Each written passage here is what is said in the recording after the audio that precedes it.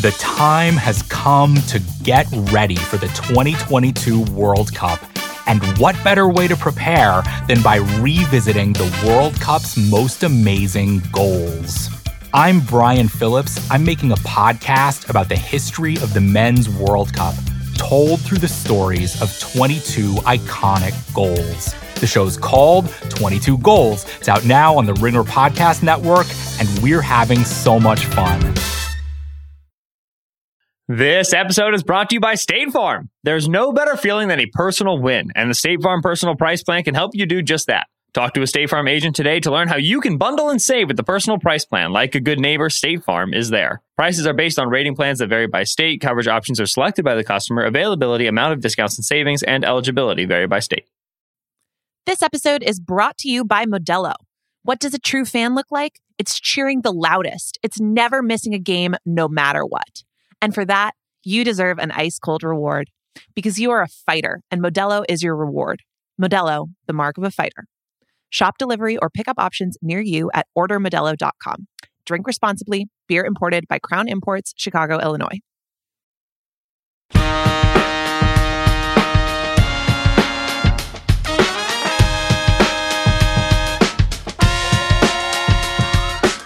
Welcome to Extra Point Taken. I'm Sheil Kapadia, as always, joined by Ben Solak, who was already tweeting, making fun of me for not being able to use a webcam properly because I'm the old uncle on the Ringers NFL staff. But that's okay. We're doing things a little bit differently this week. Instead of, if you want some Monday Night Football, Eagles Commanders talk, head over to the Ringers Philly special. We've got you covered there. Good hosts on that podcast there. Great host on the Absolutely. Ringer feed. They do a great job. Yeah. We are going to talk about the rest of the NFL, all the other stuff that's happening. We're recording this before Monday Night Football. Hopefully you know the deal by now. We each have 3 takes coming off the week that was. We might be looking ahead. We might be looking back. We might be looking big picture. We might be looking small picture. Who knows? We're going to share them here. We don't know what each other's going to say. We could agree, disagree. Benjamin, now that you've helped me, well, I don't know that you helped me with my webcam. You didn't really solve the problem. I mean, if you were attacked, I gave you the solution. You can't find the app. All right. Anybody who's ever tried to help a generation up knows that you can give the solution, but if they can't figure out where the little window is, oh my gosh, you're dead in the water. Bad teacher blaming the student. I resent that. All right. So let's forget about the technology talk. You're getting us started today. You're going to have the extra point at the end. What is your first take this week? Take number 1. The Colts beating the Raiders had nothing to do with Jeff Saturday. It's nice. Like I'll put it. Let's take the other side. If I were a diehard Colts fan and I were having the season that the Colts are having, disappointing season, came in with AFC South aspirations. We're finally going to have a quarterback good enough to get us over the hump of this carousel, and for the season to start the way it did, and to have the Ryan benching for Sam Ehlinger debacle, and then have the firing of Frank Reich to hire Jeff Saturday in a very poorly explained and defended radical move at the head coaching position, to then become the punching bag of sports media for a few weeks, but certainly to have it culminate and crescendo to that week of the Jeff Saturday presser and all the criticism around that hire. Yeah, if I were a huge Colts fan / Jim Irsay in the Colts organization, I would take my victory lap on Jeff Saturday after he won one game. Mostly because I'm not confident he's going to win more games. So I might as well, stick it to him while I'm up 1-0. But you got Jim Irsay just out here tweeting like everybody, doubted. He said so, like who's been crapping or something. I have no idea what he was talking about. I didn't even see this. Who's been crapping? Jim Irsay was tweeting, as Jim Irsay does. The Colts 1-0 under Jeff Saturday, beat the Raiders 25-20. When you watch the Colts play, I mean, there's an instinct, because Saturday is this remarkable thing that's changed, to say oh wow, the offensive line's playing better because Jeff Saturday is helping them play better, which I don't think that's how coaching works. Even if Saturday's a really good coach, I don't think you can get into the building for the first time on Tuesday and then by Sunday have the offensive line playing better. To me, that doesn't compute in terms of anytime I try to do anything simple in my life, I can't get it locked down in 5 days. It's hard. So I don't think that tracks. I think what is a far more explicable line of reasoning, a far more understandable, intuitive line of reasoning is this team didn't play Matt Ryan in week 8 and week 9. I thought Matt Ryan was benched. The reason I thought Matt Ryan was benched was because Frank Reich and Jim Irsay and Jeff Saturday all said at varying times that Matt Ryan was benched and that Sam Ehlinger be the starter for the rest of the season. Colts fans are very upsettingly telling me that actually Matt Ryan was injured for the last 2 weeks and that's why Sam Ehlinger played, which isn't what the team said, but whatever. I'll give you that. Jonathan Taylor was back, played over 70% of the snaps for the first time since week 4, right? Previously, when Nyheim Hines was on this team, even when he was healthy, 75% of the snaps, they were splitting. He was doing the early down stuff, played 94% of the snaps. They had their best player back on the field after missing week 9, after missing week 6 and week 5. They had a best player back on the field, and he played the whole game. Which, again, like, if we're going to give Jeff Saturday credit for being like, let's just play Jonathan Taylor the whole time, okay, that's good. Congrats to Jeff Saturday. The last and most important thing to note in this game is that they're playing the Las Vegas Raiders, who just are a really, really, really bad football team. And the Colts were 4-point dogs. You know, Vegas, the gambling institution, thought that the Raiders were going to be better, and turns out the Colts were. So you can absolutely say, hey, like the Colts were underdogs, like the Raiders should have won the game, and the Colts were better than expected, and that has something to do with Jeff Saturday. Sure, you know, we can kind of like retcon as much as we want about like, well, actually Matt Ryan was benched because of the shoulder separation, and then Jeff Saturday fought to have Matt Ryan as the starter, even though Jim Irsay said during the week, and Jeff Saturday said during the week that Ehlinger was going to be the starter, and this and that and everything. We can do the whole 9 yards with like creating the reality where this like all culminates with like the incredible hiring and dawn of Jeff Saturday. I saw a pretty bad Colts team beat a worse Raiders team because their impact players, Matt Ryan and Jonathan Taylor, were back on the field. I'm excited to see what continues to happen in Indy and morbidly curious about the Jeff Saturday experience. I'm not going to sit here and be like, wow, 1-0 Jeff Saturday. My opinion has changed on this hire. It isn't. Yeah, I'm with you. I'm being a little hesitant here just because it's like, if you're a Colts fan, this season's been terrible for you. You won a fun game on Sunday. Go ahead and enjoy it. There's nothing wrong with that. Right. I got no problem with that. And Saturday seems like a likable guy. Like if he's the coach of the team you root for, you know what I mean? Like there's been no personal attacks on Jeff Saturday. Like, look at this guy's history. He was a terrible teammate or a terrible friend or like people seem to generally like him, and likability matters. And when you root for teams as a fan, you want likable people to root for. Having said that, I'm with you. I'm looking at the tweet now. Jim Irsay said, all you critics, you criticize all of us in the NFL for losing. When we make moves to win, you act so righteous. Quote, who you crapping, unquote, just win, baby. So there you go. I would say... Is that a quote? Did somebody say that? Is that a thing that's said? I pulled that up. I didn't Google who you crapping. I'm sure it is. Maybe it's in a song. I don't know. This was really a coin flip type of game. The Raiders had the worst defense in the, bottom 3 worst defense in the NFL, depending on what metric you looked at. But the big point is that the Ryan Ehlinger thing. I mean, when they benched Ryan for Ehlinger, at first it was like, wait, Ryan has an injury issue. But then Frank Reich was asked specifically, and it was, no, we were going to Ehlinger anyway. And Ellinger's going to be the QB the rest of the way. And by the way, very reliable reporting from Indianapolis. You didn't have to read between the lines to know that was coming from Jim Irsay. So I think even Stephen Holder, who has covered the team forever and is now with ESPN, tweeted something like, I wonder what Frank Reich thinks about Jeff Saturday being able to pick his quarterback. So, I mean, that is somebody who's more plugged in than me and you are in Indianapolis. And that's what he was tweeting. So that's the big thing, is that not that Matt Ryan's great or that Matt Ryan has performed, at a high level this season, but the fact that you're going with a veteran quarterback, you're obviously going to have greater chances to win a single game than you would with Ehlinger, who really hadn't showed anything up to that point. So I'm with you. A lot of times you get the bump with the first week with the new head coach, although I didn't even think that was going to happen this week, because I think Reich was generally liked. It's not like Matt Patricia or somebody like that got fired, but it was one game against a 2-win, a team that is now 2-7 in the NFL. So let's see how long it lasts. Listen, if they go on a run,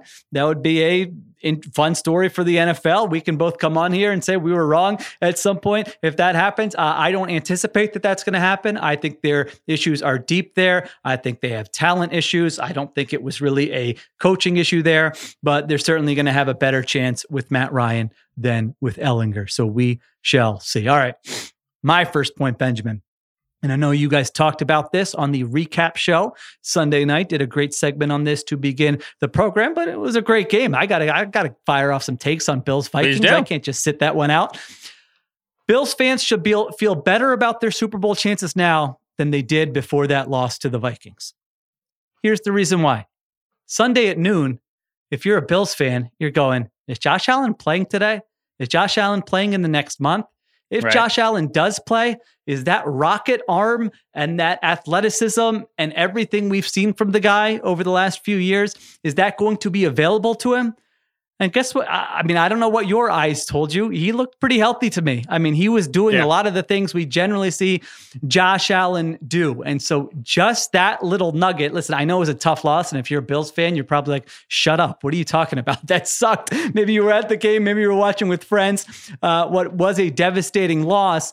But if we zoom out and look at the big picture, all the things that had to happen for them to lose that game, they had to give up an 81-yard touchdown run. They had to fail to convert on 2nd and 2, 3rd and 2, 4th and 2. Justin Jefferson had to make maybe the greatest catch I've ever seen in my football viewing life. If not, it's on the short list. Justin Jefferson made 9 catches with a completion probability of under 50%. I thought it was 7. It was 9? NGS, Jiminy 9, Christmas. according to Next Gen Stats, the most by any wide receiver in a game since they started tracking this kind of thing with the tracking devices. Josh Allen had to fumble a snap that the Vikings recovered for a touchdown. How about this one? When I was rewatching it today, Ben, I thought this was an underrated moment. How about Duke Shelley? I don't even know if you remember this play. Who was called Duke up? 6th round pick out of Kansas State, nickelback for the Chicago Bears. Good little player. But I swear to you, when Duke Shelley made that pass breakup, I went, Duke Shelley? I didn't know Duke Shelley. I like Duke Shelley. I'm like, it's on the Vikings. I felt great about it. This is why you're a sicko. Duke Shelley, who was called up from the practice squad the day before the game, breaks up the potential game-winning touchdown to Dawson Knox in the end zone. Fantastic play. And then Josh Allen threw a red zone interception to end the game. All those things had to happen for you to lose that football game. But if you zoom out, the bigger concern was, is Josh Allen healthy or not? And Josh Allen looked pretty healthy. So I know today, and I understand it. I'm guilty of it. We all do it. There's all these talks of, are the Bills the same team? What's wrong with Allen? I mean, I'm looking at a team that has a top 5 offense, a top 5 defense, leads the AFC in point differential. They're one game out of the top seed, by the way, in the AFC, and they own the tiebreak over the Chiefs, Ravens, and Titans. They should theoretically be getting healthier. Tre'Davious White, Kaiir Elam, Jordan Poyer, Tremaine Edmonds, all these guys were not there. Tremaine Edmonds played, but then came out of the game. The other guys didn't even play in that game. And so that was probably, if you look at it statistically, just on EPA per drive, that was their worst offensive performance of the season. And they scored 30 points. I mean, Allen takes them 69 yards in 33 seconds to tie the game. They go 52 yards on 6 plays before the interception. So I think what's happened is he's made some mistakes. There's no doubt about it. He's thrown interceptions here the past 2-3 weeks. They're losing in some high leverage situations. But if you zoom out, if you're a Bills fan, take a deep breath. And I remember writing a piece right around this time last year. I think they were 5-4 or whatever it was. It was after that Monday night game against the Patriots when everyone was losing their minds. And this one's a little different. They're in a better shape this year than they were last year. So Vikings, you deserve credit. They played a good game. They made plays there, but the Bills have lost 3 games by a total of 8 points. I mean, we're going into week 11 and their worst loss was by a field goal this year. This team is fine. This team is a Super Bowl contender. They're still my pick to win the Super Bowl. And I think if you're a Bills fan and you're listening to this on Tuesday, maybe some of the hurt from watching that on Sunday has worn off and you can say, all right, Allen's healthy. We have a great roster. We're well coached. We are going to be there in the end. So that was my big takeaway from that game. I agree. I will say that I would have take me back to the Micah Hyde out for the season injury and then ask me hey, how good do you want to feel about the Bills defense on what's the timeline for figuring out life post Micah Hyde? I probably would have said by week 9-ish, week 10-ish, I'd love for them to have Tre'Davious White back, have figured out who corner 2 is, be settled in the safety move. Let's get middle of the season, give you a couple months, figure it out.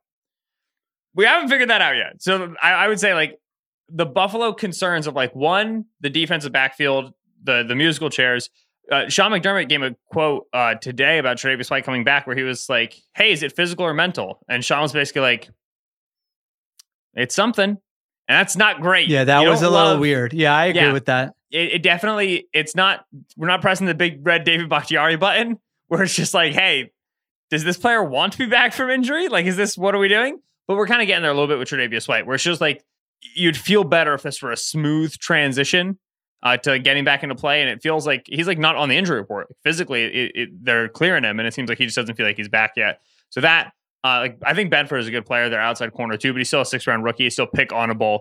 And then I think they're still, figuring out what exactly DeMar Hamlin can and can't be for them in the backfield. So there's that. And then there's the Josh Allen red zone interceptions thing, which to me is concerning in the sense that like, hey, if you throw a red zone interception, it's very bad. Don't do that. We can't do that against the Chiefs. Please stop doing that.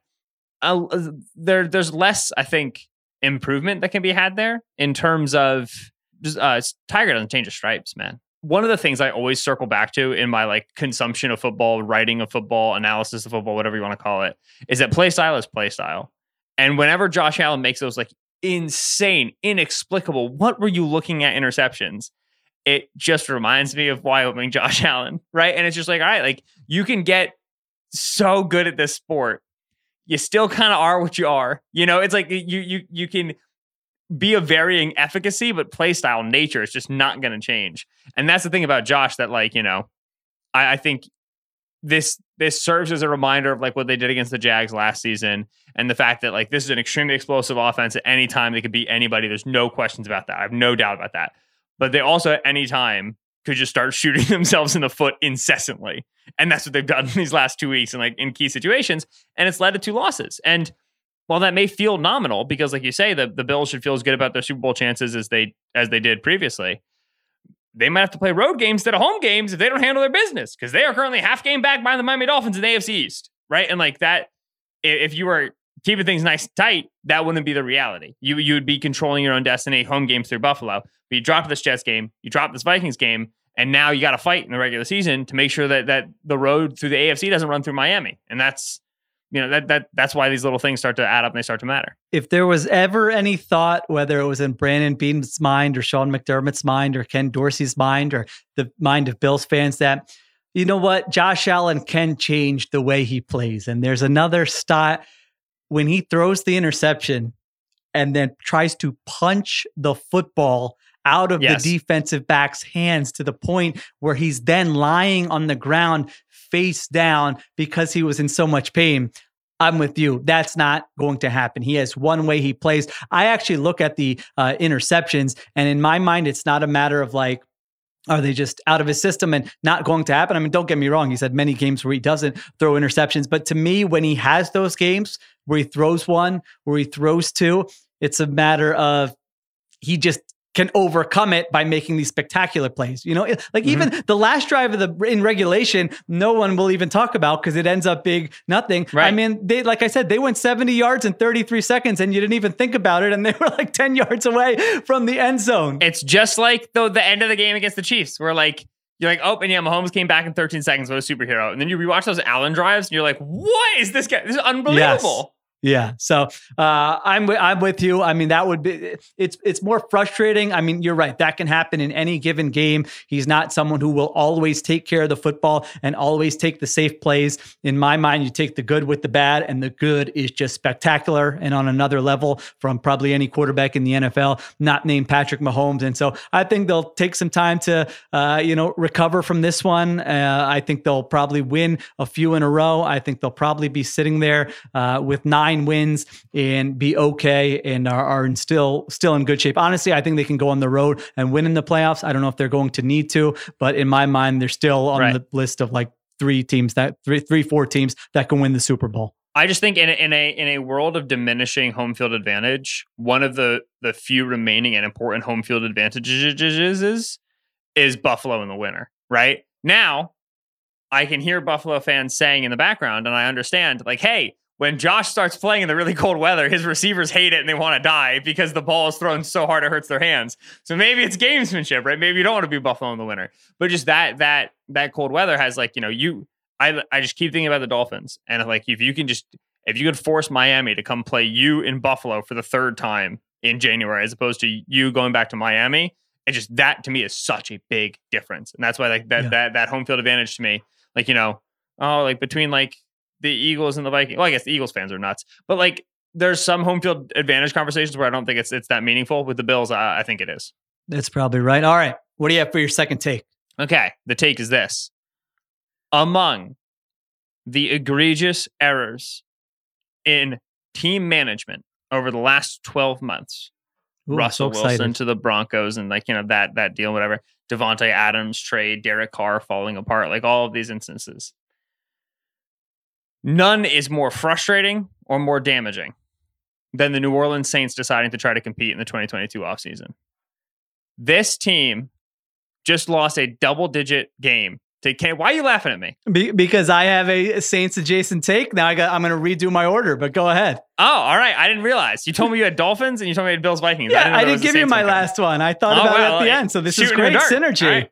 Go ahead. The Philadelphia Eagles currently own the New Orleans Saints in first round pick in the 2023 NFL draft, which is the 4th overall pick.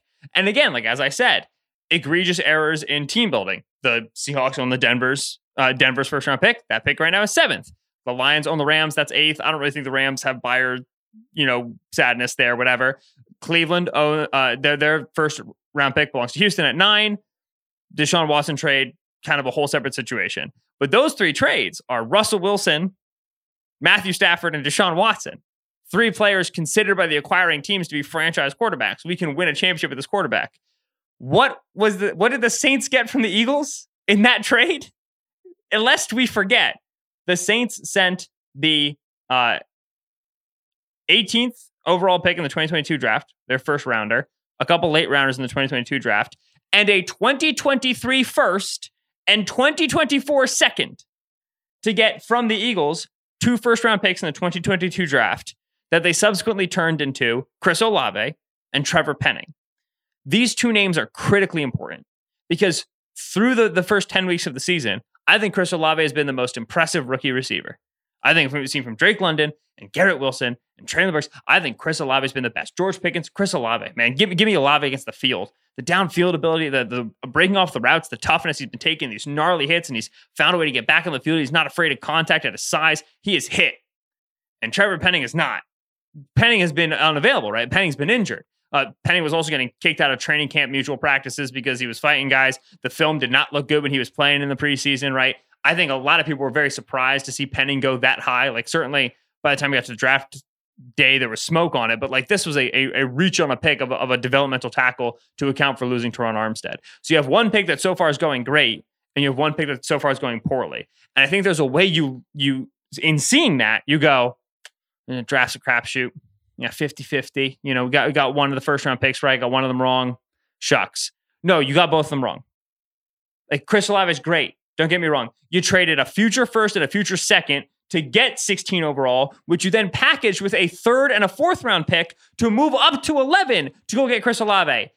Your quarterbacks at the time were Jameis Winston and Andy Dalton. What were you looking at?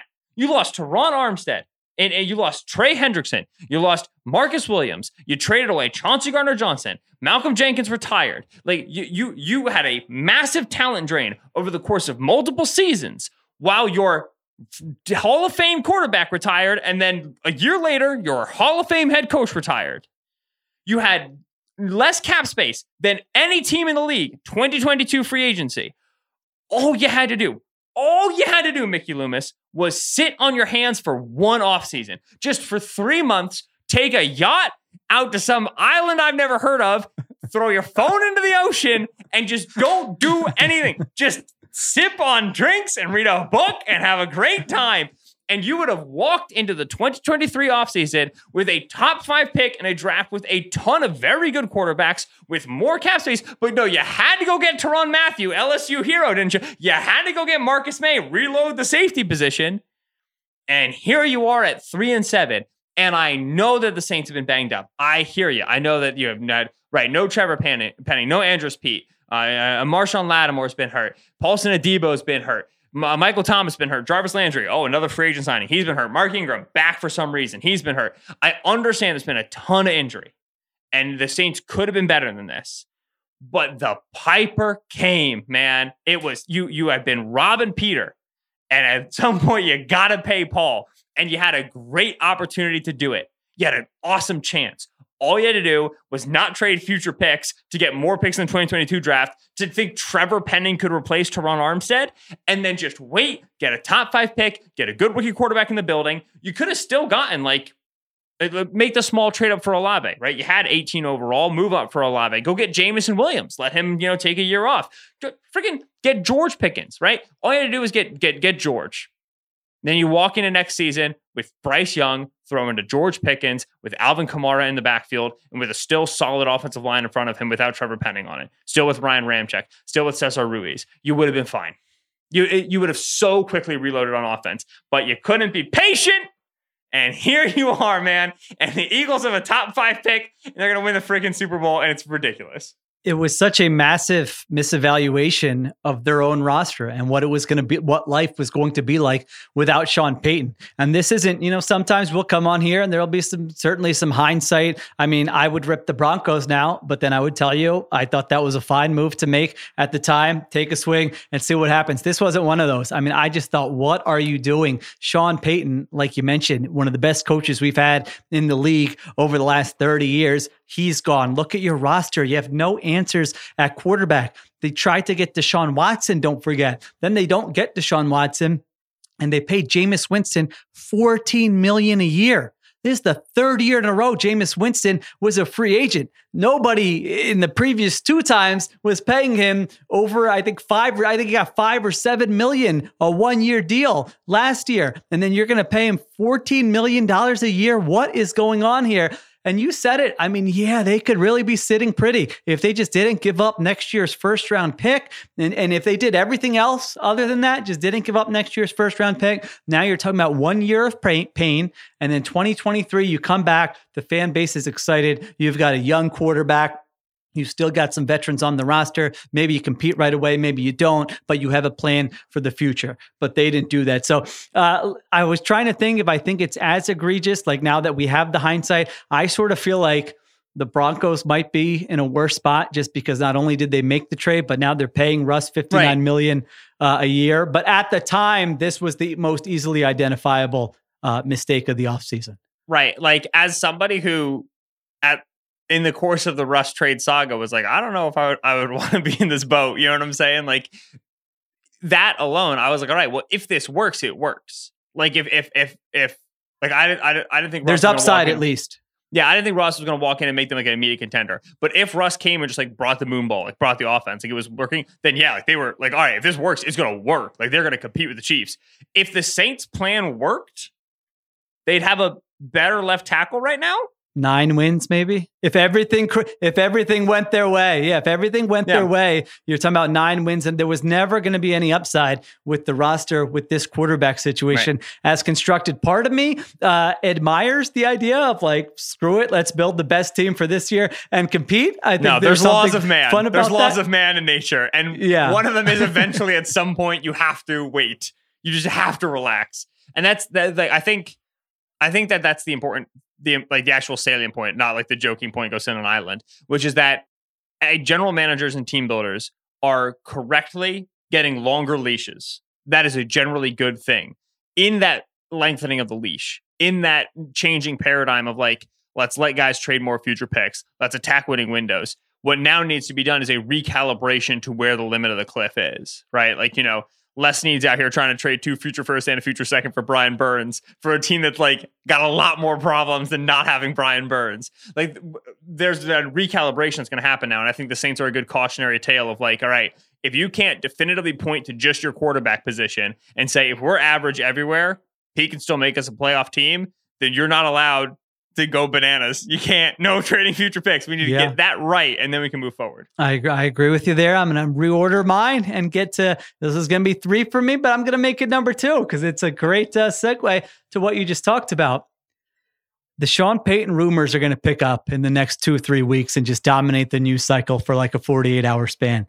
I had the Saints on my mind like you did. I mean, 10 first downs, 186 yards in the loss to the Steelers. They're 3-7. Their season is over. And I started to think, kind of like you just laid out. I said to myself, they don't have their first round pick. Is any team in a worse spot than the New Orleans Saints? They have a coach who, in my opinion, is a huge question. They have nothing at quarterback. They have no first round pick. They've got some talented players on the roster, but they're really in no man's land. And then I remembered, hold on, they got at least a little ace in the hole that could get them some draft capital. And his name is Sean Payton. And a Sean Payton trade. Listen, we've already had 2 head coach firings in the NFL with Matt Rule and Frank Reich. More will be coming. Just looking at the playoff odds, there are probably 10, 12, 14 teams whose playoff chances are like under 15%. I mean, you're talking minor miracle possibilities for them to even get in the postseason, a postseason where 14 of the 32 teams make it. Owners are going to start thinking about the offseason right now if they haven't done so already. We know Payton doesn't mind having his name floated out there from time to time, to say the least. And so I was looking at the teams, Benjamin, and I'm curious what you think about this. So Jay Glazer reported that Sean Payton is not going to the Carolina Panthers. I think he said that the Panthers asked him to ask Sean Payton, and he said definitively that is not happening. The Indianapolis Colts, we'll see. They seem like they want to give Jeff Saturday every chance to win the job. They'll have to do a process at the end of the season, whether it's a real process or a fake process, we'll see. But here are the other teams I was thinking of that could be in the market for a coach at the end of the season. Maybe they gauge Sean Payton's interest. The Houston Texans, the Denver Broncos, the Dallas Cowboys, the Washington Commanders, and the Arizona Cardinals. So I did this exercise. I wrote down 2, and then I wrote down 1. The team that I think maybe is the most likely destination for Sean Payton in a trade that will likely require, I think, a first-round pick, at least 1 first-round pick, and we'll see what else this offseason. What do you think when I listed those teams? Or did I miss a team? Maybe I missed a team. Cowboys got to be the crown, right? I did not have the Cowboys. The Cowboys have been the obvious one, the talking point. At the same time, if the Cowboys are not having a disastrous season, if anything, they're having a pretty good season despite their loss. And so they're at least going to be in the playoffs unless they fall apart. They easily could win a playoff game. So yes, that's a possible destination, right? But that's not the one I wrote down. Yeah, if I'm ownership in Dallas, God forbid I'm Jerry Jones, but if I'm Jerry Jones and we take this team to the playoffs and lose in the first round, which how long has it been since the Cowboys won the divisional round playoff game? A bajillion years, right? Yeah. If they get knocked out wild card round, they don't even make it. Yeah, I'm calling Sean, and I'm trying to keep everybody in the building, keep Dan in the building, keep Kellen in the building, get rid of Mike, put Sean in here, and let's go win a championship, right? So to me, that one's got a ton of legs. I'll remind everyone that Jerry Jones is very loyal to coaches who, like we said, coaches want someone they can go to lunch with. He stuck with Jason Garrett for a long, long time. And so, the 2 questions there would be, would he be willing to make a move? 1. And 2, is that a destination that Sean Payton would find attractive, kind of knowing the power structure and the owner's influence? But yes, they absolutely need to be mentioned. They're not the team that I had as my final choice. If you had to choose a second one, who would you have? Commanders are weird. Commanders make sense on paper, but also if they're going through a sale, then are you going to trade multiple picks for Sean Payton as ownership while you're also potentially selling the team? I guess, right? Add value to the team. All right. I talked myself into the Commanders there. Broncos also, the main thing about Nate Hackett, which I haven't talked about Nate Hackett in a while, because after week 2, I gently suggested that Nate Hackett should be one and done. And then since then, I've just received no evidence. I saw a stat today that if in regulation, the Broncos offense scored 18 points every single game. In regulation, the Broncos would be 8-1 right now. 18 points per game. That's amazing. In 4 quarters, Broncos would be 8-1. They're 3-6, regardless. Their defense is second in EPA per drive in the NFL. Yeah. If you would have told me before the season, the Broncos are going to have a top 3 defense this year, what's the Broncos' final record? It would not be what it's going to be. 13-4. My extra point was almost, it was very nearly, this upcoming head coaching cycle should be defined by defensive coaches. Ejiro Evero should get a job. DeMeco Ryans should get a job. Shane Bowen from the Titans should get a job. and I won't even mind if Dan Quinn from the Cowboys gets a job. Like there are some of these defensive staffs that are just pitching with gas. And then there's other defensive guys we know who, like Jonathan Gannon with the Eagles, like Raheem Morris with the Rams, probably are going to be back in the cycle, even if they aren't doing with like varying degrees of worthiness there in terms of being in the cycle. It's going to be a defensive coach cycle. But regardless, as an aside, Broncos, I think, make a lot of sense just because that ownership group did not hire Hackett. And I think it's an understandable first big swing, big splash, bring in a Sean Payton, see if you can fix Russ. Because Russ ain't going anywhere, right? You can't get rid of Russ. Like, let's bring in Payton, who worked really well with the short quarterback that Russell Wilson has long idolized, and Drew Brees. Let's see if that makes sense. So I like the Broncos one as well. All right. So you didn't name the one that I had as my finalist. So my finalists were the Broncos and the Arizona Cardinals.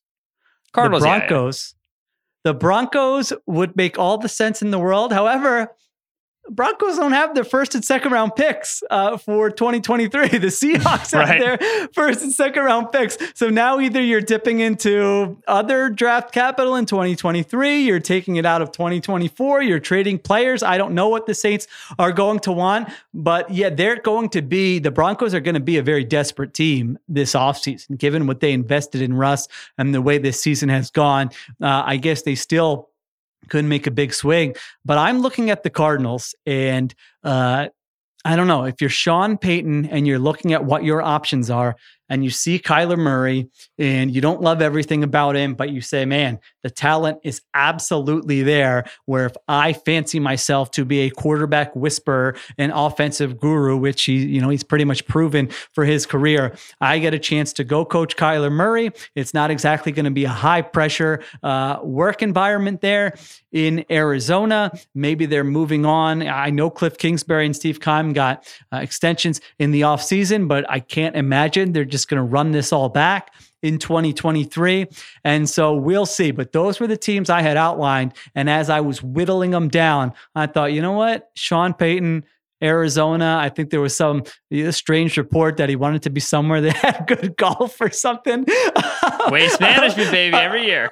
I don't know if he views it as half retirement, half coaching when he gets back into it, but it seems like that could be a nice second final stop for Sean Payton in his career with the Arizona Cardinals. So maybe if you're a Saints fan and you're saying, this sucks, Solak just ripped me, Shield just ripped me, I have nothing, root against the Cardinals. Maybe that Cardinals pick might become your pick in the off season.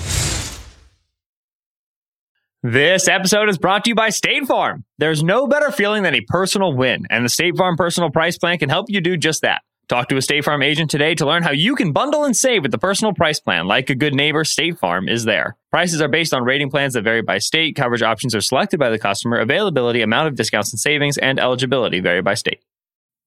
This episode is brought to you by Modelo. What does a true fan look like? It's cheering the loudest. It's never missing a game, no matter what. And for that, you deserve an ice-cold reward because you are a fighter, and Modelo is your reward. Modelo, the mark of a fighter. Shop delivery or pickup options near you at ordermodelo.com. Drink responsibly. Beer imported by Crown Imports, Chicago, Illinois. This episode is brought to you by Indeed. We're driven by the search for better. But when it comes to hiring, the best way to search for a candidate isn't to search at all. Don't search, match with Indeed. Use Indeed for scheduling, screening, and messaging so you can connect with candidates faster. And listeners of this show will get a $75 sponsored job credit to get your jobs more visibility at Indeed.com/Ringer NFL. Just go to Indeed.com/Ringer NFL right now and support our show by saying you heard about Indeed on this podcast. Terms and conditions apply. Need to hire? You need Indeed. What do you have for number 3? All right, number 3. If Cooper Kupp can't play, the Rams are the worst team in the league and should sit Matt Stafford for the rest of the season. I don't even think this is a hot take. Let's do my favorite game, which is name Rams starters. Cooper Kupp, starting wide receiver. Who's their second best target getter, snap getter receiver right now? Allen Robinson. Behind him, Ben Skoranek, who started the season moonlighting as a fullback. Van Jefferson, who started the season injured. I would say that Skoranek and Jefferson are clearly below average starters. I would also say that Allen Robinson at this stage in his career is below average starter. I know they didn't pay him to be that. I know the fantasy community didn't want him to be that. That's what the film has been for the last few years. Running back. They haven't had a running back with more than 62 yards in a game so far this season. Darrell Henderson is currently like the starter in the sense that he just got the most handoffs. Next week it'll be Kyron Williams. Then it'll be Ronnie Rivers. Then it'll be back to Cam Akers again. Any of those players get you up, get your blood moving, get your juices pumping. Tight end. Tyler Higbee. How are we feeling about Tyler Higbee? Where are we ranking Tyler Higbee on the tight ends? 14th? Average I was going to say 12th, just off the top of my head. Average starting tight end. Now let's do the offensive line. They've had 9 different starting iterations in 9 weeks. Alaric Jackson, everybody pumped. Going to get some Coleman Shelton this week. There are 2 above average players on the entire offensive depth chart for the Los Angeles Rams. This is, again, Mickey Loomis. What's the line? This is the cost of doing business. If you want to build a team like this, eventually you can pay a piper.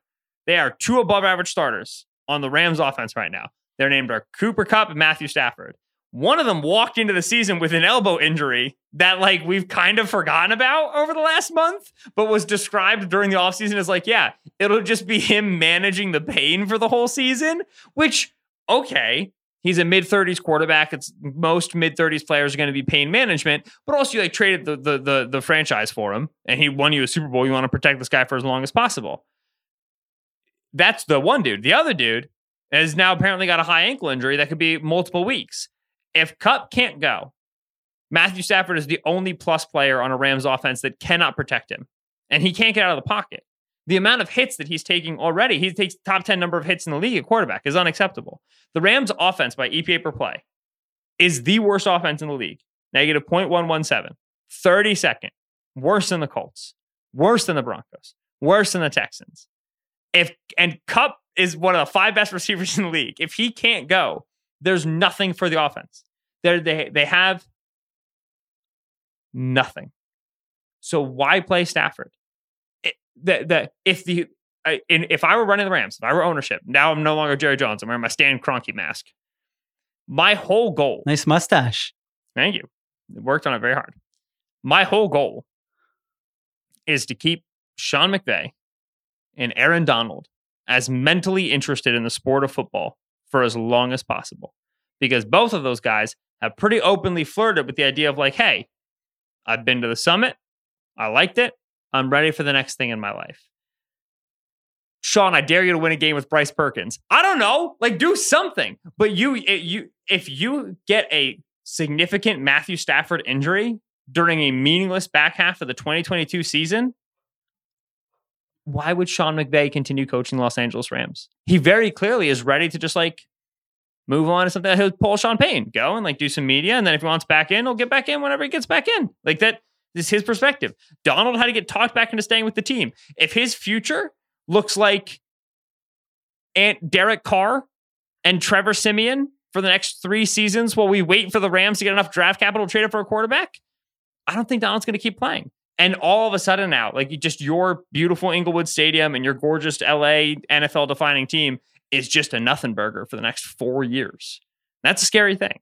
So if Kupp is shelved long term, you can't openly punt on a season because you get in trouble, but I would very softly, very gently punt on the rest of the season. Just get out of here and then get ready for next year and try to make sure that you're ready to contend at that time. So the purpose of this would just be to avoid a catastrophic injury to Matthew Stafford that leaks into 2023.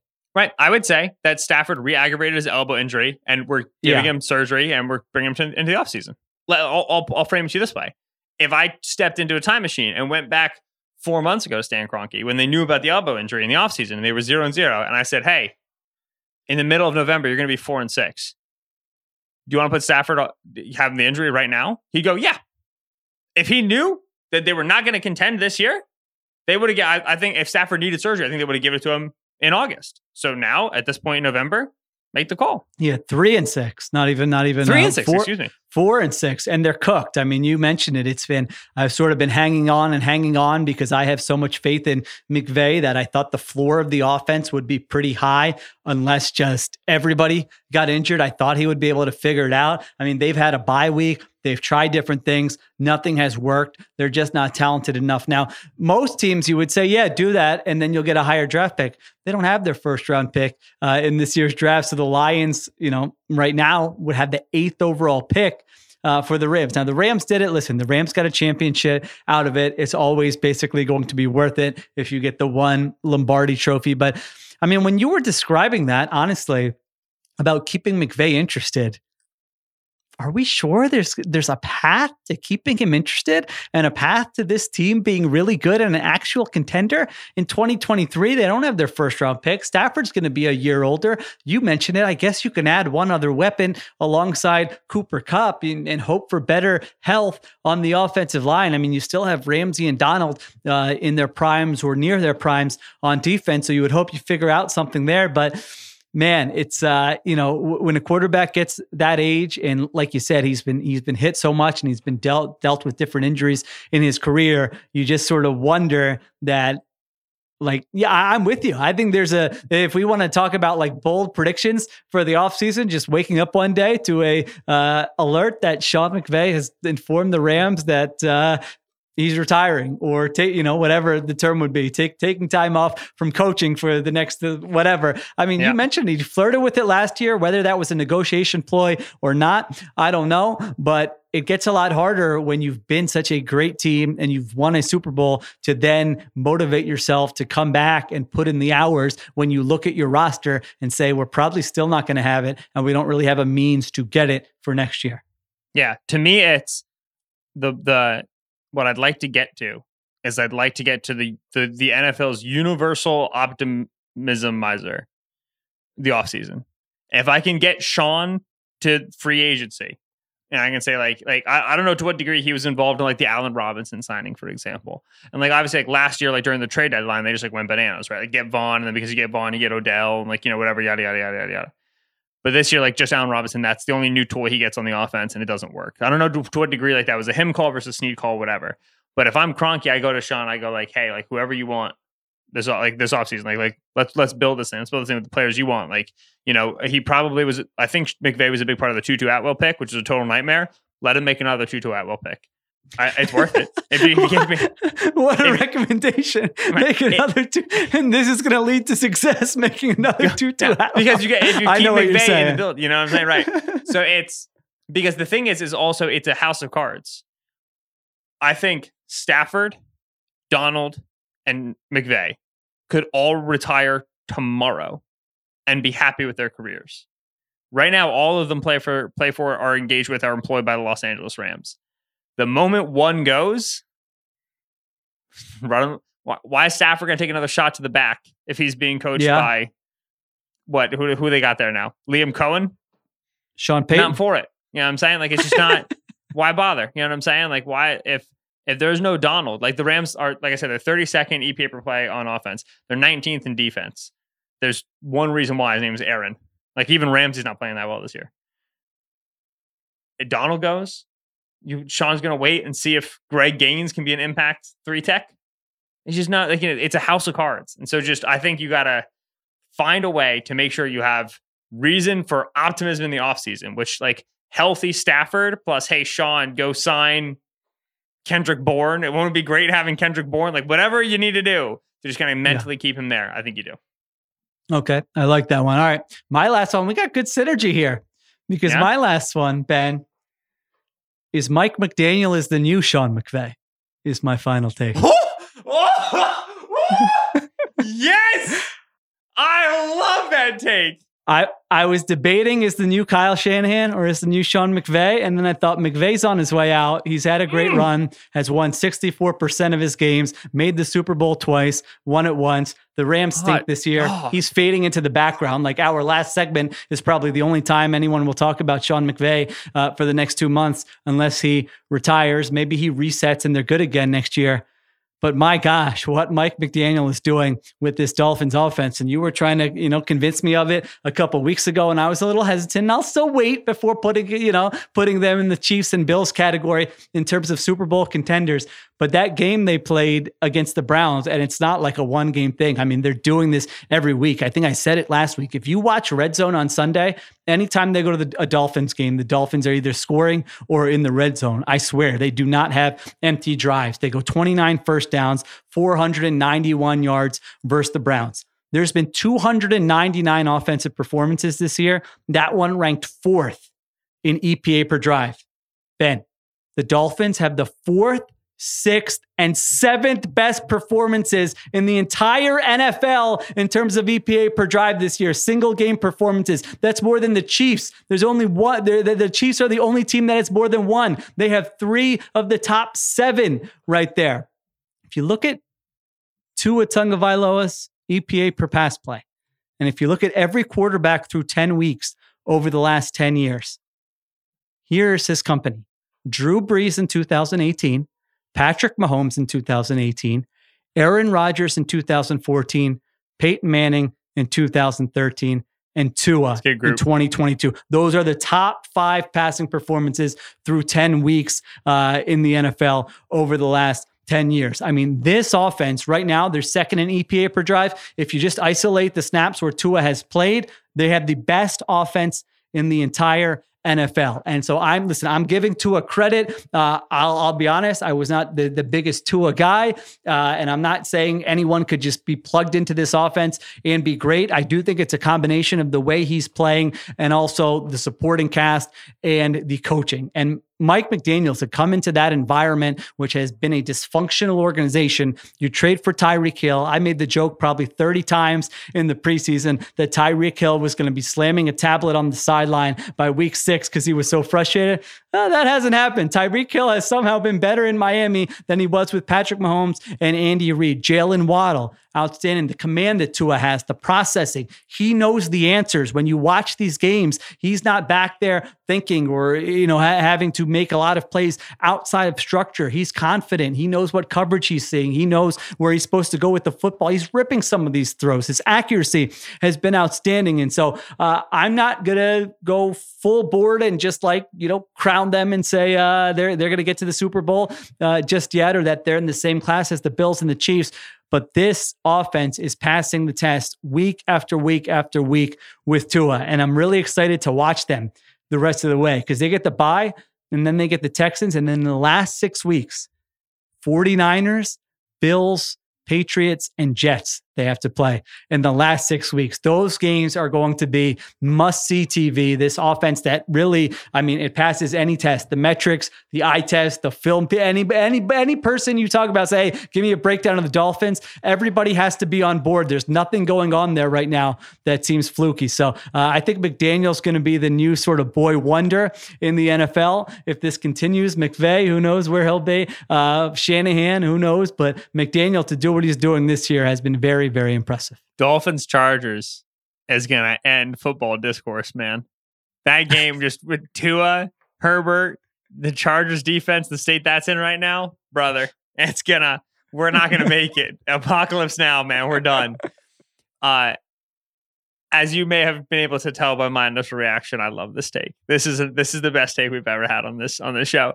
Mostly because next Sean McVay died. I forgot that it died after McVay, like the year after he was hired and was great, went to the Super Bowl.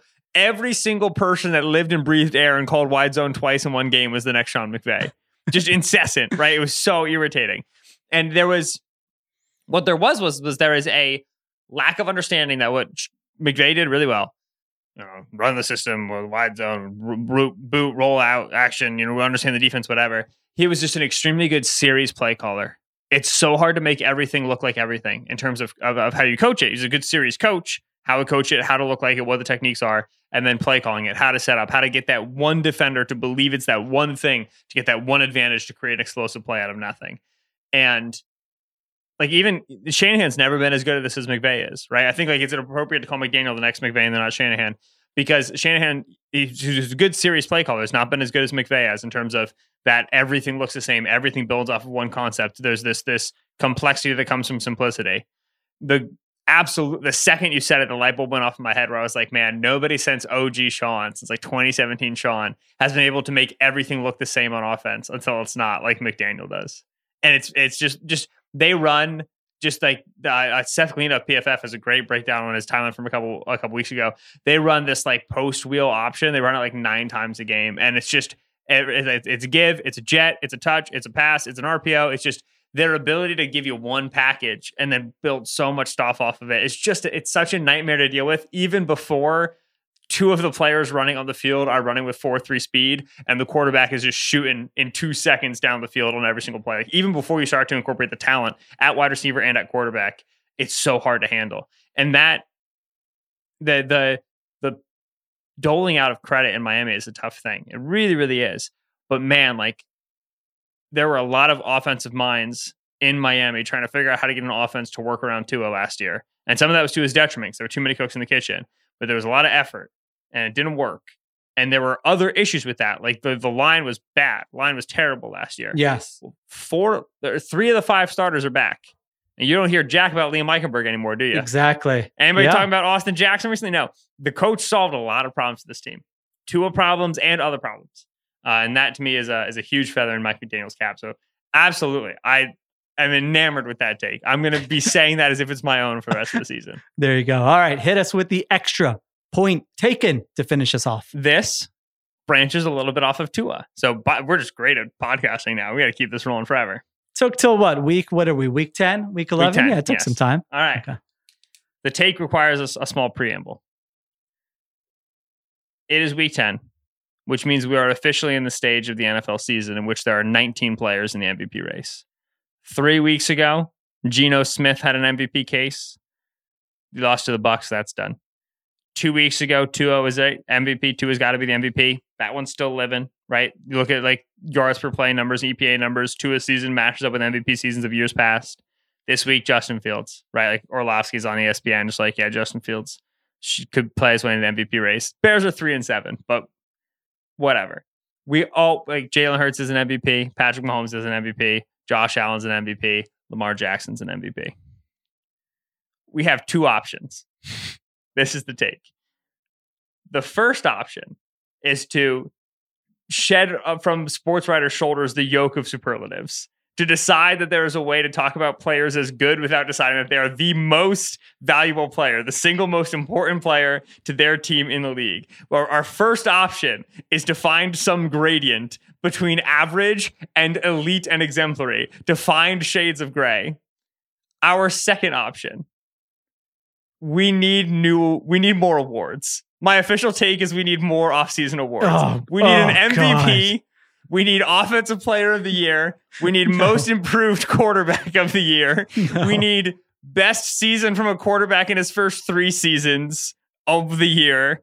We need Most Surprising Ex-Backup Quarterback Starting Well of the Year award. And we need Should Have Won MVP, but we didn't have enough awards award. We either have to get better at talking about quarterbacks, which seems extremely difficult in the current climate of discussing football players, or we need 19 quarterback-specific end-of-the-year awards. Only one of these 2 options will save us. Otherwise, we're going to have to do MVP discourse about, like, I don't know, Kirk Cousins. It's coming. They're 8-1. Kirk played well against the Bills. It's coming. There's a Kirk MVP take out there somewhere, Sheil. And we're just going to keep doing this forever until eventually we reach critical mass, and we have to create second most MVP, third most MVP, fourth most MVP. We got more awards. This is my solution. I'm getting anxiety. I'm getting chest tightness. I do not know. There will not be more awards. I do not need more awards. I mean, I sometimes make fun of our NBA podcasting brethren when they pick like the first, second, and third all NBA teams. And I love these podcasts. I listen to them, but it feels like it pains them so much to make they lose sleep and they feel no, we don't need more awards.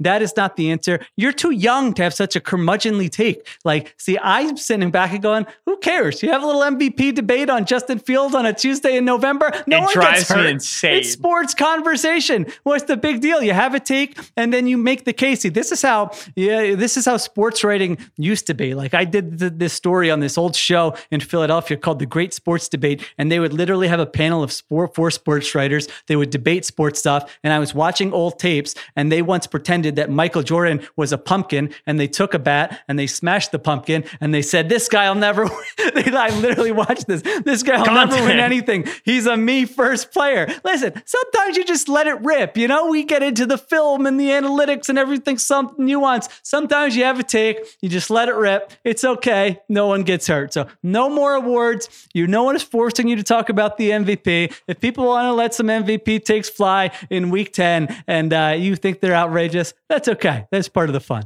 So I'm vetoing your extra point taken. It's just because, like, I did a Fields video. I did a Fields play sheet. And, like, most of the responses were like, yeah, like, Fields is a lot better. This is the bomb. And then there was a decent fraction of responses that was like, hey, Fields is the worst player ever, and you're a moron. And then he set new rushing records against the Lions this week. And I tweeted, I was like, Fields is a sensation. I don't remember watching a quarterback play like this in this way, like just the speed, the explosiveness. It's allowing him to be more decisive. It's so cool. And then people were like, why do you think Justin Fields is the MVP? And I was like, God, I can't. I just want to enjoy the player. It's so difficult to enjoy the player when you can't be like, he's good, without some people being like, actually, you hate me by saying this. And some other people being like, oh, so you think he's better than Patrick Mahomes? Guys, I just want there to be a world where good is good, not on an MVP track or actually bad. I just let good be good. That's my campaign slogan when I run for president of how we talk about football players in 2023. Benjamin Solak, let good be good. Solak Kapadia, let good be good. Mike McDaniel's the new Sean McVay. I have your solution. Don't be so online. There you go. It's not more awards. I wish.